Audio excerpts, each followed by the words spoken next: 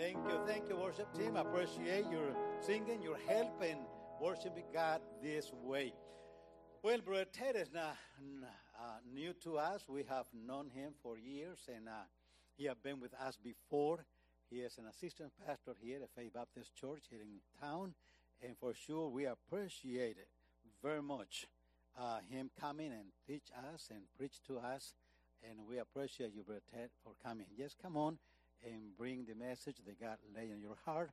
I'm sure we are blessing to us, and for sure I'm glad that he is coming, because if it's not him, it will be me, and I think he will do better.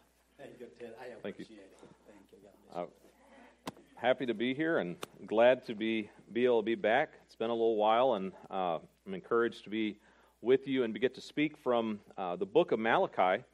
I'm just going when I get a chance to preach at Faith Baptist Church, I'm speaking out of the book of Malachi. So if you want to go there, and this is just a sermon that I've preached recently there, and I just figured I'd continue on in that as we go today. So it may not be a familiar book to you. The easiest way to find Malachi is you open your Bible to Matthew and turn back 2 pages. And Malachi is the last book in the New Testament. Malachi is divided into 7 different really messages or dialogues between the people of Israel and God. And God basically accuses them, or they accuse God of doing wrong, and the people talk back to God, and it's this dialogue, kind of like a conversation that's going on between God and these people. It's very interesting. In the first chapter in Malachi, the people of Israel are like, God, how have you loved us? What have you done? Everything good there? Got it? Okay. I'm always mess up the mic. So the sound guy is underappreciated, and so I always appreciate him, because I've been stuck in the sound booth so many times, so thank you. So the first chapter of Malachi is the people are accusing God of not loving him, or not loving them. And God says, look, I've loved you over every other person. I've loved you over every other nation. Then God says, or they say, how have we dishonored you? What have we done to dishonor you, God? And they say, and God talks back to them and tells them, look, you've brought lame sacrifices and offerings. Really, one of the problems the people were doing is they actually get these animals and they take these offerings to God, and they have broken legs, they are blind, they're terrible sacrifices. And God's saying, you're showing me that you don't love me because you're bringing me the worst instead of the best.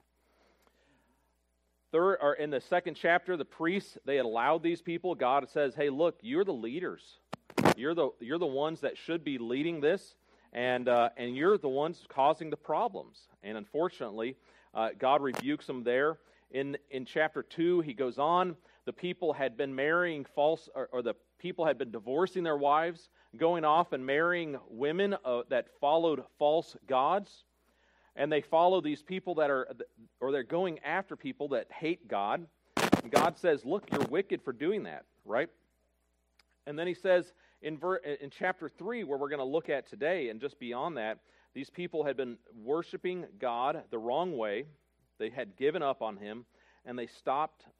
God's accusing them of robbing him.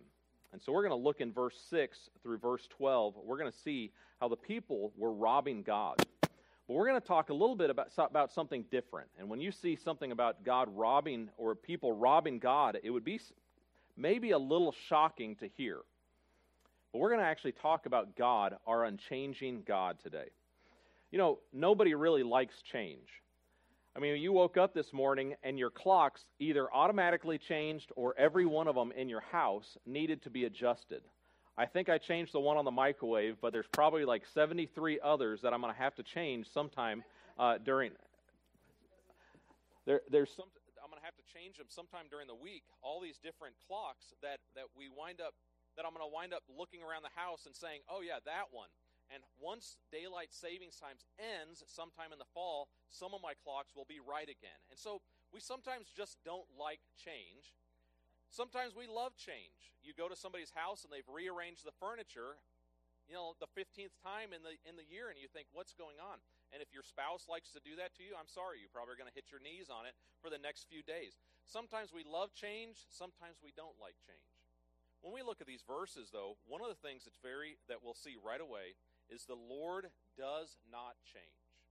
And we're going to look at this and understand this through this passage and see how God talks through this, and we'll see this here. Let's read, or I'll read Malachi 3, 6 through 12, and you just follow along as I read this. It says, "For I, the Lord, do not change. Therefore you, O children of Jacob, are not consumed. From the days of your fathers you've not turned aside from my statutes, you've kept them. Return to me, and I will return to you, says the Lord of hosts. But you say, how shall we return? Will a man rob God? Yet you are robbing me. But you say, how have we robbed you? In your tithes and your contributions." Verse 9, "You are cursed with a curse, for you are robbing me, the whole nation of you. Bring the full tithe into the storehouse, that there may be food in my house. And thereby put me to the test, says the Lord of hosts. If I will not open the windows of heaven for you and pour down for you a blessing until there is no more need, I will rebuke the devourer for you, so that it will not destroy the fruits of your soil, and your vine in the field shall not fail to bear, says the Lord of hosts. Then all nations will call you blessed, for you will be a land of delight, says the Lord of hosts." The first thing I want to look at is actually in verse 6 and 7. And we're going to see this, the first point I'm going to give is this: God's faithfulness gives hope to the wayward. God's faithfulness gives hope to the wayward. God is so faithful, and his unchanging nature gives us hope. God never changes, is what he says in Malachi 3:6. It says, "For I, the Lord, do not change." He says, so you want to, it's almost like we're asking a question. If somebody's ever come to you and said, do you want to know the good news or the bad news? And you sometimes will say, well, tell me the bad news first, because let's get that out of the way. Or whatever your disposition is to answer that question. Well, God's saying something almost here. Let me tell you the good thing first. The good thing is, I never change. I never change. In theology, we call this God's immutability. And this is how God doesn't change. He doesn't change, and this is how we understand that in a few ways. First, we know that God is unchangeable in his person and his character. In his person and his character, God never changes. Hebrews 10 through 12 says this, "And you, Lord, laid the foundation of the earth. In the beginning, and the heavens are the work of your hands. They will perish, but you will remain. They will all wear out like garments. Like a robe, you will roll them up. Like a garment, they will be changed. But you are the same, and your years have no end." God never changes. Later on in Hebrews, it says in Hebrews 13:8, Jesus Christ is the same yesterday, today, and forever. Second, we know God never changes in his purpose and plan. God's character stays the same, his person stays the same, but his plan doesn't change, his decree or his purpose. Now, if you're a parent, or actually if you're a kid, you probably understand this well. Sometimes parents change plans, right? They say, hey, we're for sure on spring break week, we're going to do something fun, and we're going to go somewhere, or whatever's going to happen. And then, all of a sudden, work says you can't get off. Or the week goes by so quickly, you don't wind up doing anything fun. And what do the parents or the kids say? You promised, right? You promised me that this was going to happen. And what do the parents say? Well, hey, something came up. Plans changed, right? God never changes in his plans or his decree. God is always and for always has known what he's going to do and his plan. Psalm 33:11 says this, "The counsel of the Lord stands forever, the plans of his heart to all generation." God extends his redemption, his redemptive plan to all people, and it will not change forever. Philippians 1:6 says this, "I am sure of this, that he who began a good work in you will bring it to completion at the day of Jesus Christ." God is working for redemption in us and throughout this world, and his plan won't change. It's not going to change. But third, God is unchanging or immutable in his revealed truth, his affirmations, and his promises. God is not subject to the change of mind. And now Now, this could be a long discussion on theology, but I'm just going to throw this out there. God doesn't change his mind, his decree, and his plan. And we know this because the Bible says it. It says in Numbers 23:19, God is not man, praise the Lord, that he should not lie, or a son of man that he should change his mind. Has he said, and will he not do it? Or has he spoken, and will he not fulfill it? Isaiah 54:10 says, For the mountains may depart, and the hills removed, but my steadfast love shall not depart from you, and my covenant peace shall not be removed, says the Lord, who has compassion on you. God says to Israel, I'm not going to change, and I'm not going to stop loving you, and I'm going to have compassion for you. And if I could tell you one thing, if you would remember this today, God never breaks his promises. No matter what, God never breaks his promises. You may think, man, my parents' plans changed for spring break. My boss told me I would get a promotion, or whatever it may be. And you think those plans change. We live in a world of broken promises. God never changes, and he never breaks his promises. But the bad news in Malachi 3:6 is this. It says in Malachi 3:6 and 7, or verse 7, From the days of your fathers you've turned aside from my statutes, and you've not kept them. Return to me, and I will return to you, says the Lord of hosts. But you say, how shall we return? So, since we know God is unchanging, since God never changes, we know that he is always ready to forgive. God's always ready to forgive. Now, when we look in Malachi when we look in chapter 3, verse 7, it says, From the days of your father you've turned aside, you've messed up, you've sinned against me. And so the bad news for Israel is that they've sinned. They've turned from God. They've disobeyed him. And that's bad news when people disobey. But God says, I am willing for you to return to me. Here's what we want to learn from this passage, and one of the keys that we're going to focus on. Well, now, we read it, and you may have heard the word tithe, and you think, man, he's going to preach on giving. And Pastor Jeremy probably wanted him to come preach about giving. We didn't talk about that at all when we talked for half an hour. You know what I wanted to preach just from this is what we've been going through is an encouraging thing to me that God doesn't change, but he's always ready to forgive. And Israel was here saying, God's saying to them, return to me. But they asked this question at the end of verse 7. How shall we return to you? It's almost like, what have we done? We didn't do anything. God, I don't know. We've been sitting here in the promised land, and we haven't done anything wrong. We're good. I mean, we still every once in a while bring you a sheep or a lamb that's blind or lame. I mean, every once in a while we tithe to you or give. I mean, we are maybe not as devoted as we never ever were, but, you know, we are still living in the same place. So, God, we haven't changed. It's got to be you, God. Let me say, whenever you start thinking that in your mind, that God's changed and he needs to come close to you, probably it's a heart that we need to actually surrender to him and come back to him. I have this dog, and he's somewhat insane, okay? He's probably some kind of German short-hair pointer or some kind of pointer mix, right? And he's a stray that we found and got him trained to do some different things.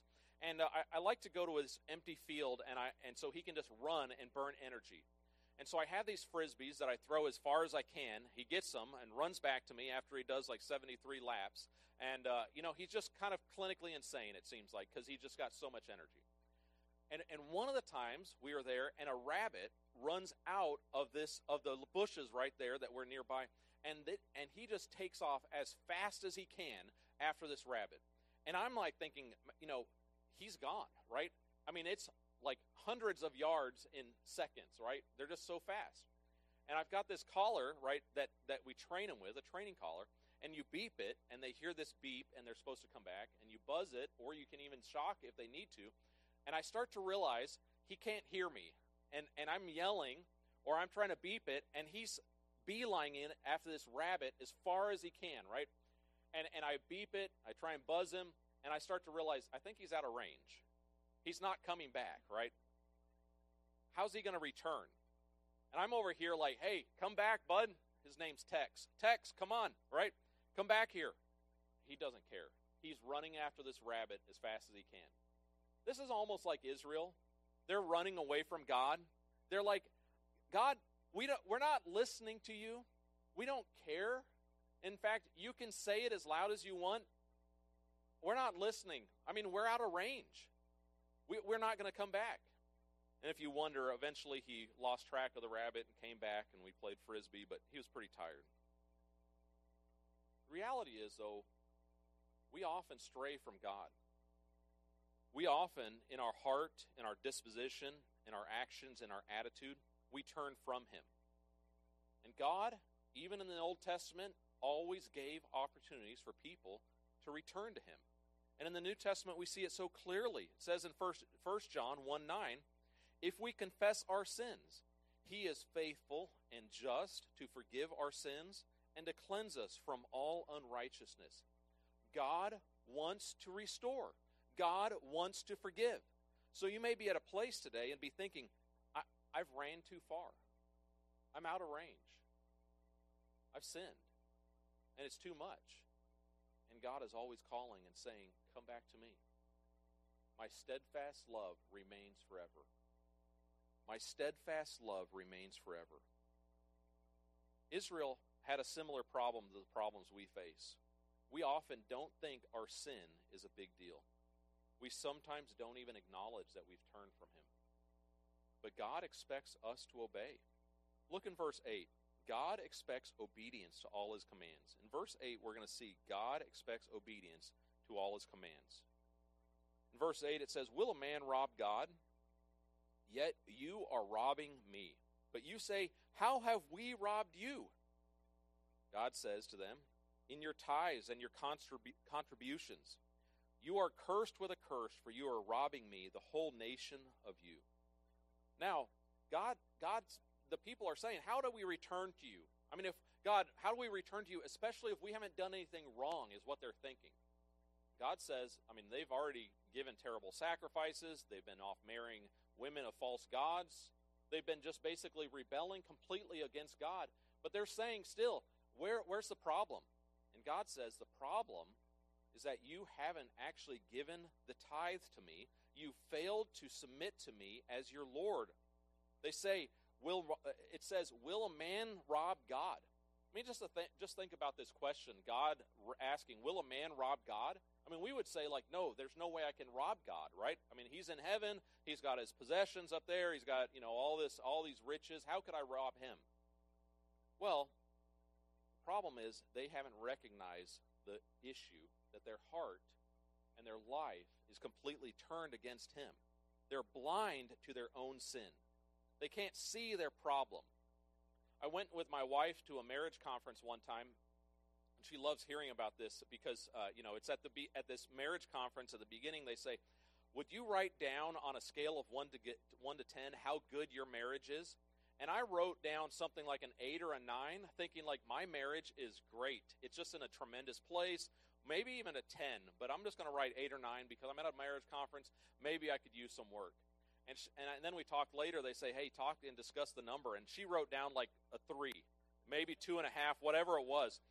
And obviously, we had a different view of things. I was blind to the problems we had.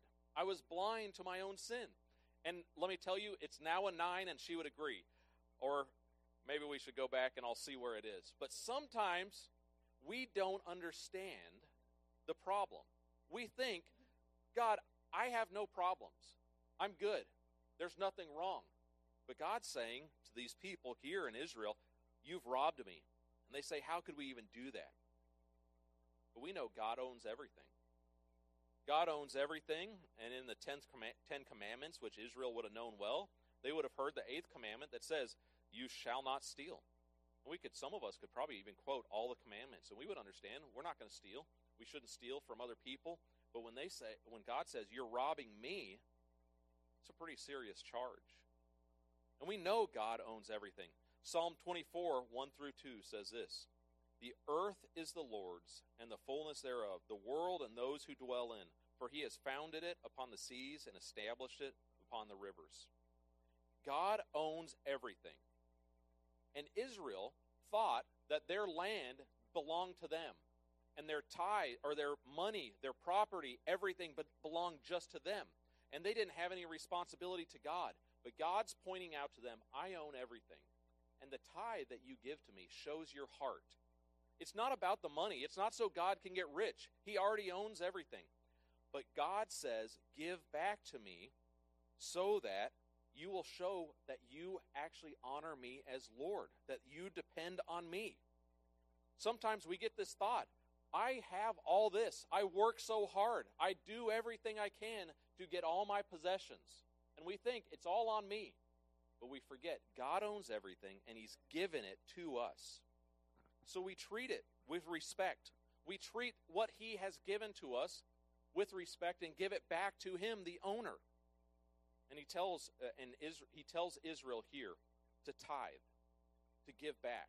Now, could go on and talk for a long time about the tithe. The tithe simply means a tenth. It simply means a tenth. And we can talk about the New Testament.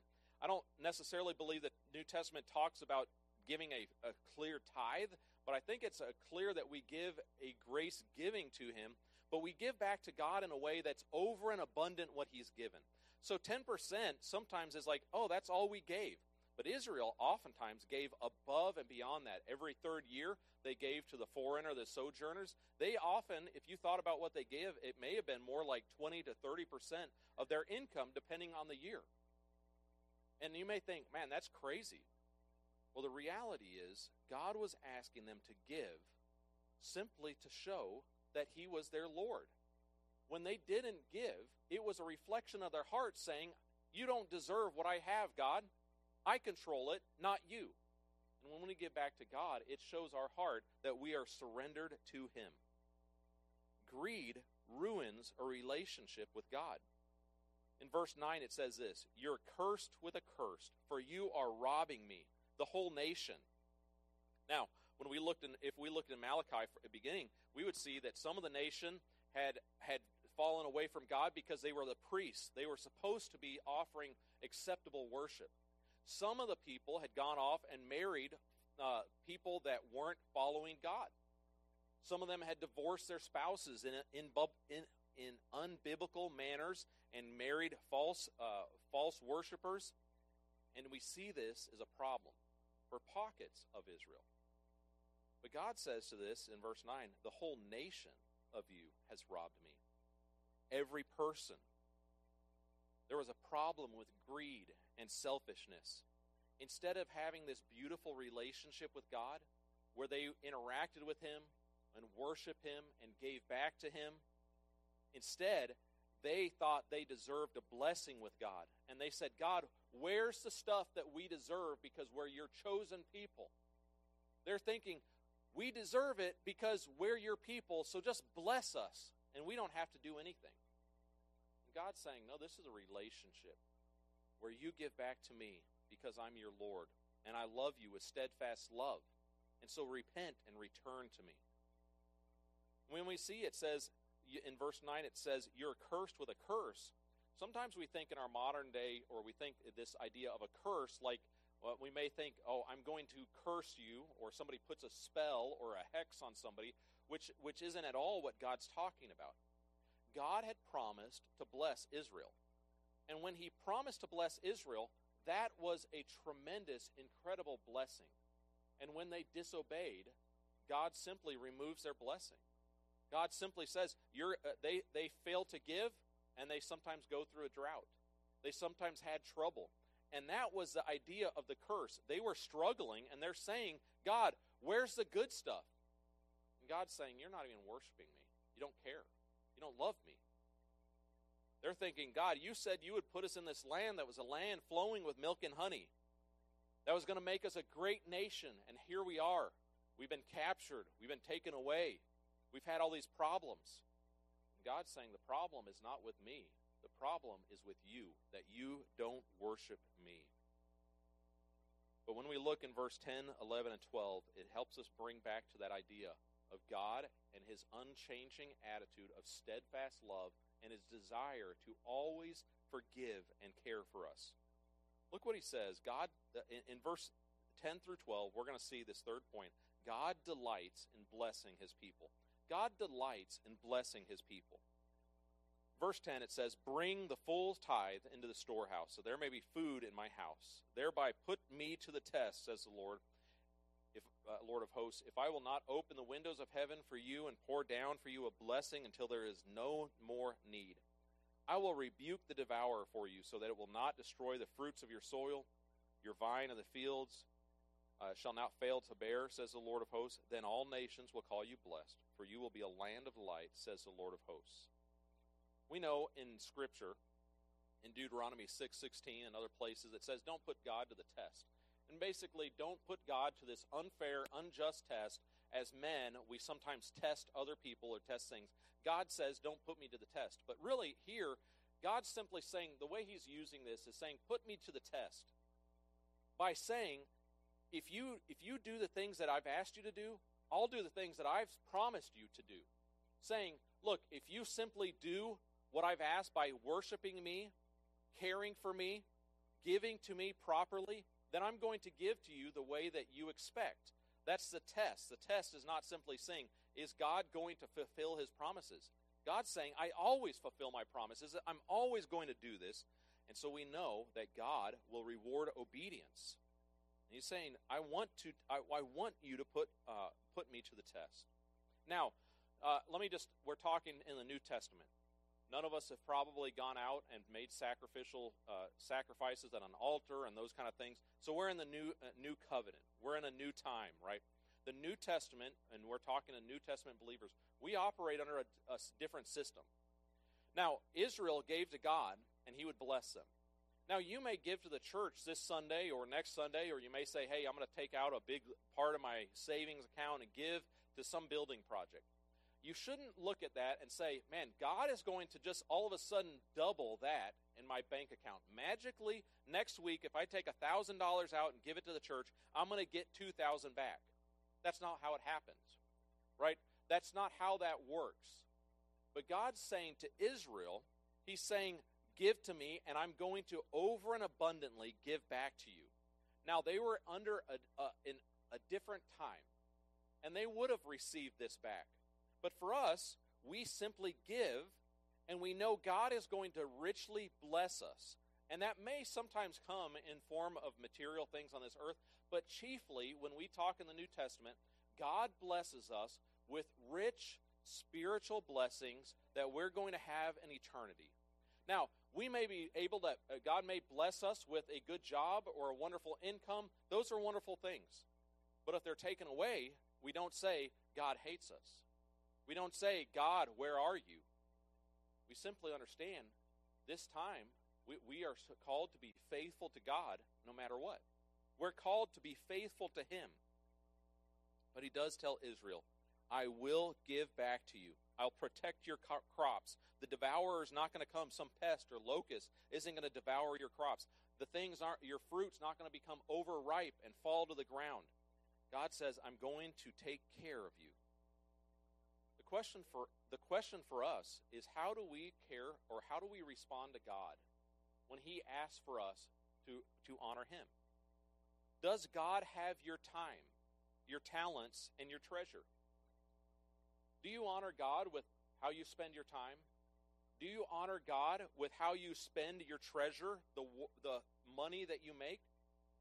The talent that you have, the gifts that God has given you, are you using them for God? Are you simply saying, God, I expect you to do great things for me, and I'm just going to sit here and do nothing for you because I really don't care. But I really hope you give me everything my heart desires. We've got a messed up view of who God is. But he says in verse 12, all nations will call you blessed. You will be a land of delight, says the Lord of hosts. The Lord of hosts emphasizes God, this God of angel armies, this God of all creation.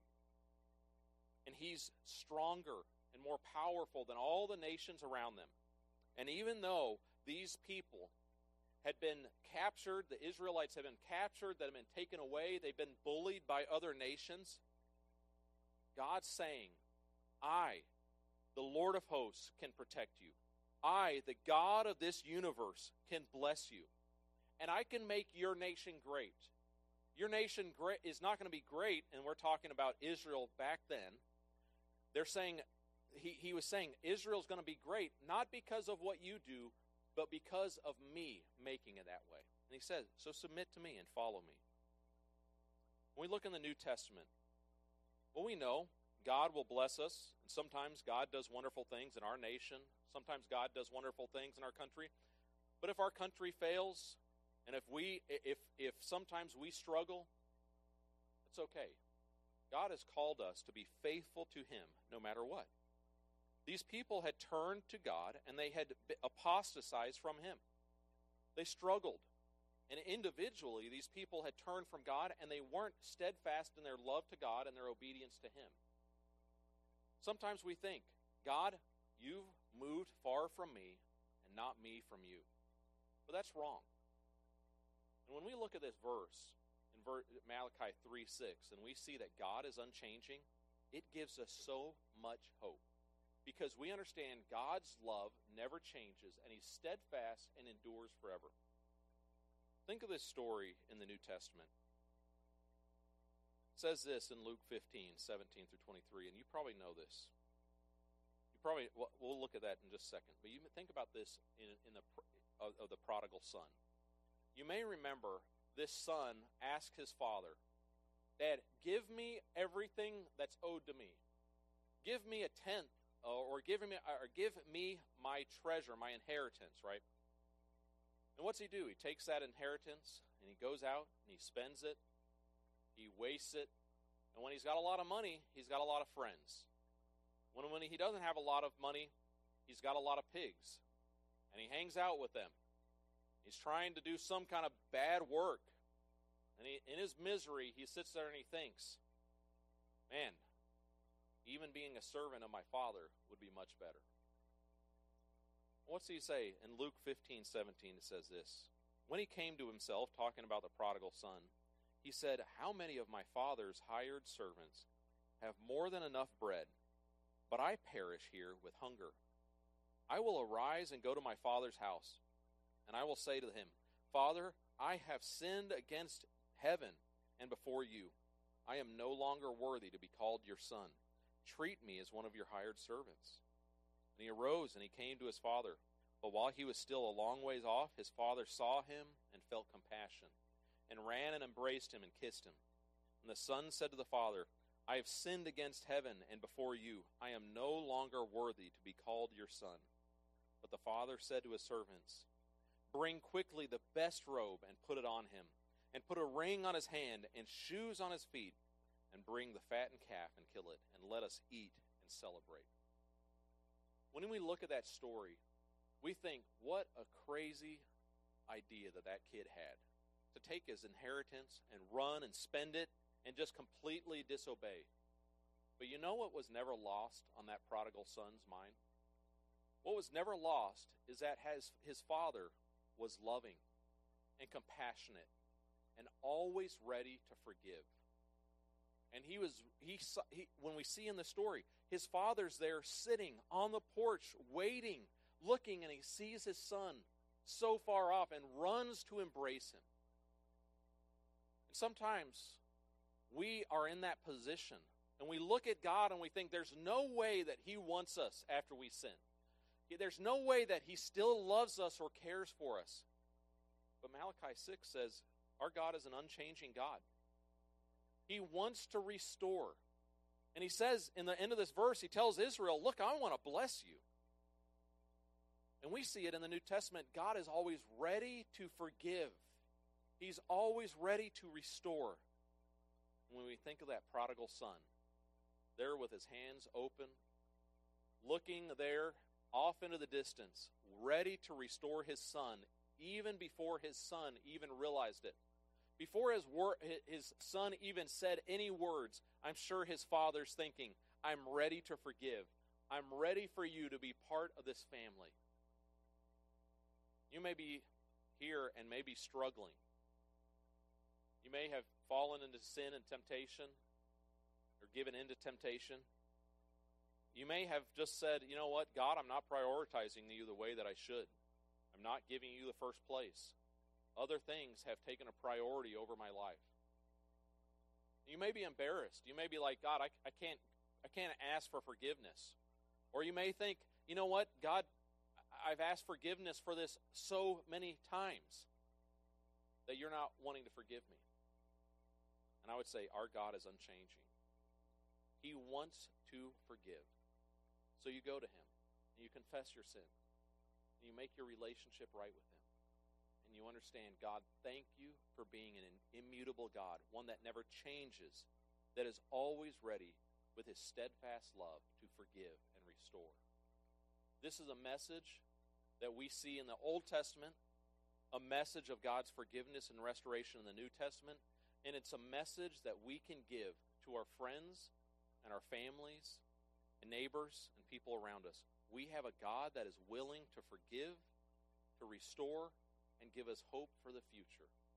So let's go out and share our great Savior, Jesus Christ, and his love for us. Let's go to the Lord in prayer. Father, thank you that you are an unchanging and constantly faithful God that is always ready to forgive and restore. Lord, thank you that even in the Old Testament, in a passage that we may not read often, that maybe seems obscure, in Malachi, Lord, we don't look at this often, but yet, Lord, we see how clear it is that you love us and you are ready to forgive and restore. Lord, help us as we look to you, our unchanging God. Help us to surrender our hearts. Help our lives to be submitted to you. Lord, those here that are struggling, Lord, with sin that they think is a barrier between you, I pray that they would work to have that forgiven, that they would surrender their heart to you and ask for forgiveness.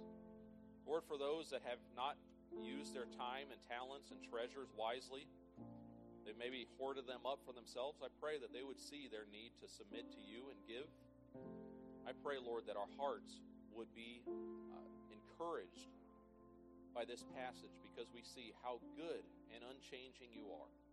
Lord, thank you for your steadfast love that never changes. Help us to run to you. And it's in your name we pray. Amen.